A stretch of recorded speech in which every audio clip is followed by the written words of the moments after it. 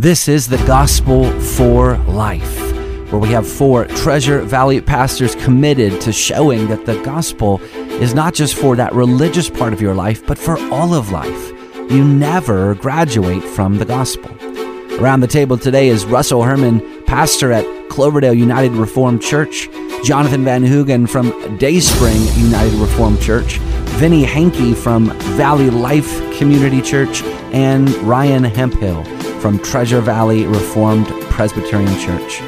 To catch earlier broadcasts, just search The Gospel for Life wherever you subscribe. To find out more about this ministry and about our annual conference, go to reformationboise.com. Welcome back to the Gospel for Life. We've been talking about conflict resolution using the principles of Ken Sande's book, The Peacemaker. We talked about the causes of conflict and then unhealthy responses to that, either responding with escape mechanisms, basically trying to avoid or deny or get away from the issues, or attack, where the mindset is that you have to win at all costs in whatever the conflict are.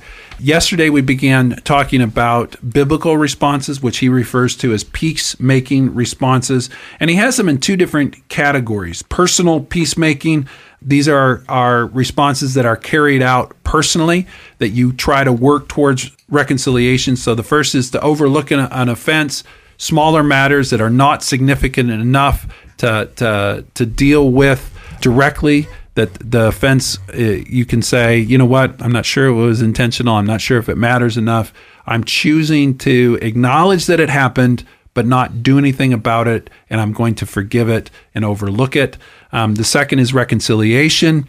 The matter is too serious to overlook, and so you actually try to resolve that through confession, loving correction, and forgiveness. Mm-hmm. And then third is negotiation, that you've dealt with the actual personal component, but this is dealing with the material or consequences of whatever the conflict was.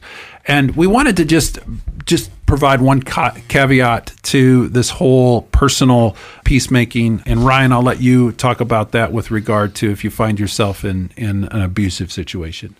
Yeah, we want to make sure, as you're listening to our last episode when you talked about reconciliation, there is, as people come to you who have made an offense and they're acknowledging it and they ask for forgiveness, and if it's genuine, it is, as we said, our responsibility as Christians to extend that forgiveness. And this is something Jesus was even asked by his disciples. Well, if my brother sins against me 7 times, how often do I forgive him? But in the situation of where you find yourself in an abusive relationship, and as is often the case, abusers, they know how to manipulate the situation, and they can come and they can ask for forgiveness and time again say they're sorry and seem very genuinely sorry with tears pouring down their faces. We strongly encourage, if you find yourself in that situation, that you don't handle that on your own, that you move directly into these assisted peacemaking paths, that bringing other brothers and sisters in, bringing the church in, and especially as these can be life-endangering situations, that other authorities get involved to help you in those dangerous situations. And assisted peacemaking that Ryan is talking about are responses that require the involvement of other people from your church or Christian community.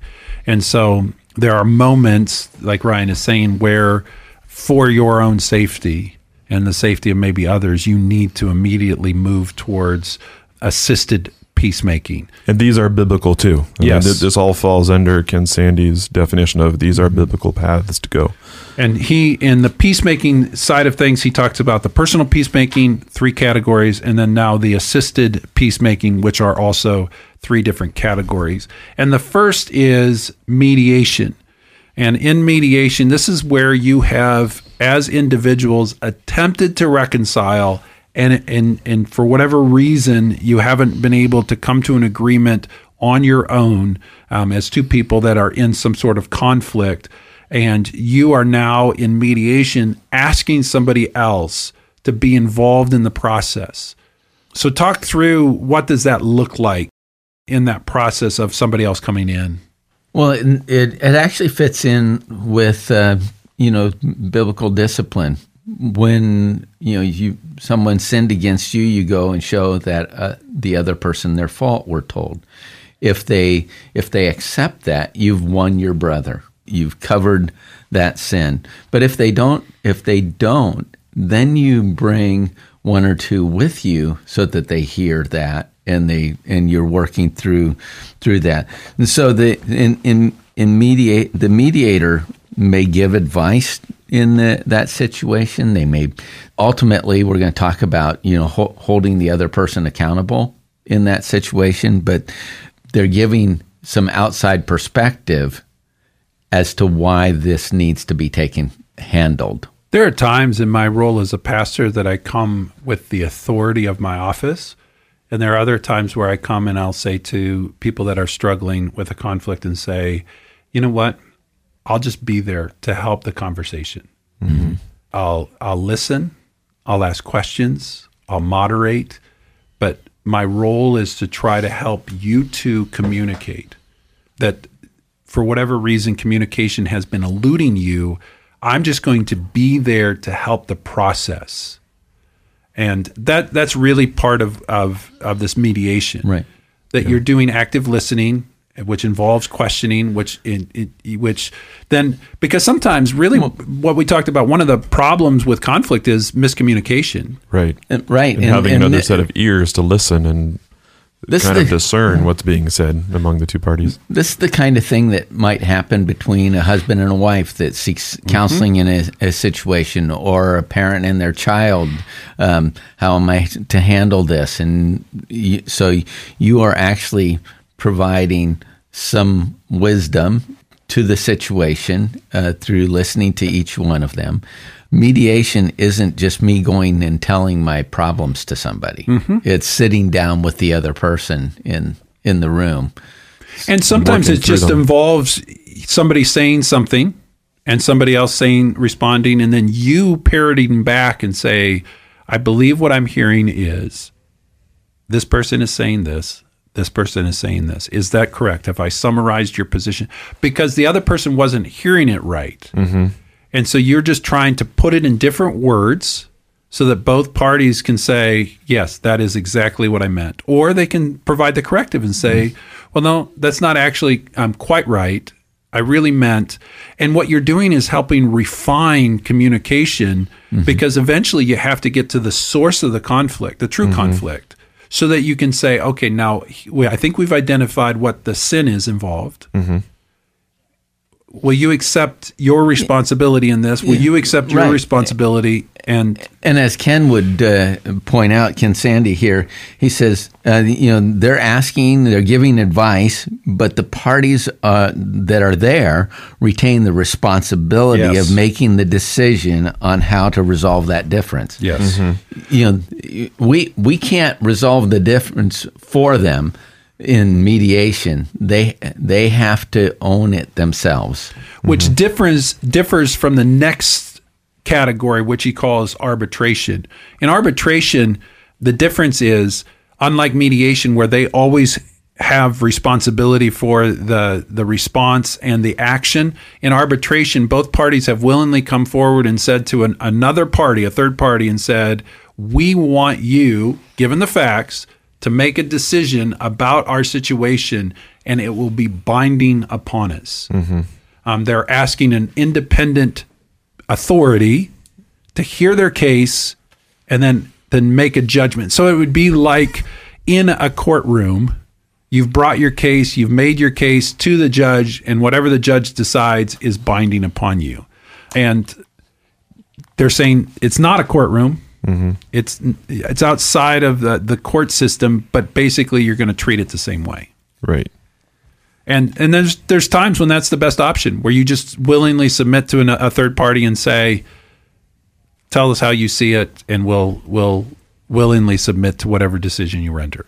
And it is a sense where while you might not have been unified on what was going in, you come out of there with a certain sense of unanimity. Mm-hmm. I will live with this. I will live with the decision that they've placed upon me, because I think because their decision is going to be best in the long run. Mm-hmm. And in that, both parties have to own up to the decision to give that decision to somebody else.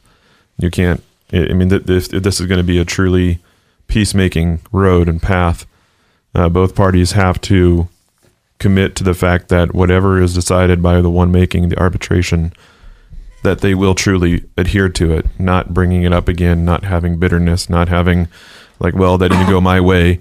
It needs to be truly binding. So for Jonathan and I, we belong to the same federation denomination, and this would be what we would be part of an appeals process. That two parties within a local church could not resolve something, and they bring it to the next level up, which we would call classes, and both present their case, and then we as a body hear that and render a judgment. I just did air quotes for everybody listening, which is then binding on the parties involved, that it's a form of arbitration. Yes.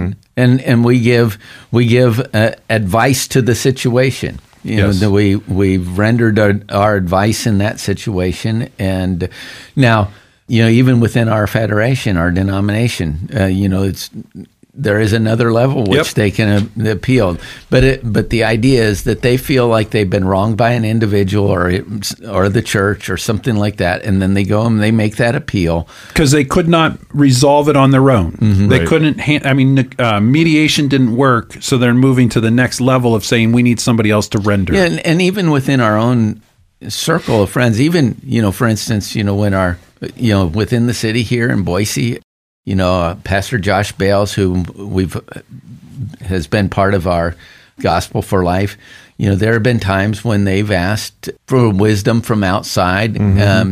Years ago, one of my first contacts with Josh was I was asked to come over to their church and help the elder and the pastor work something out together.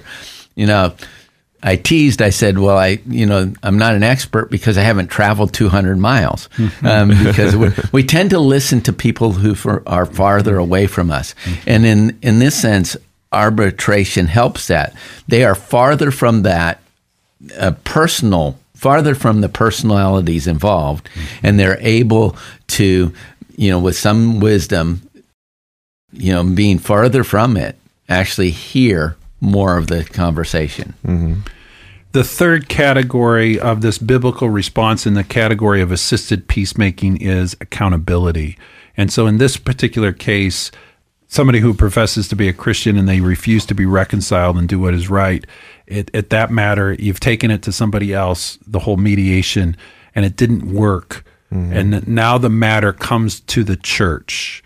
And the church is now going to be involved with the authority of the church, the authority given to the elders, which are called the keys of the kingdom. And one of the keys of the kingdom is preaching, and the other key of the kingdom is discipline. And this is the authority that the church has to intervene and say, okay, there has not been biblical reconciliation, and one party is resisting, or maybe both parties are resisting. And now the church is coming in an official capacity to try to bring about reconciliation and resolution. Yeah, this road is really an unfolding of Jesus' teaching in Matthew 18. The personal being that first going to your brother or sister, and then this assisted peacemaking being that bringing others with you, or the last bringing it to the church. And at this point, the church has the authority to set up those parameters of how things will move forward. Tomorrow we'll continue working through some of the principles of Ken Sande's book, The Peacemaker, and hopefully this will help you as you engage with others and bring about biblical reconciliation. Let's talk to you tomorrow.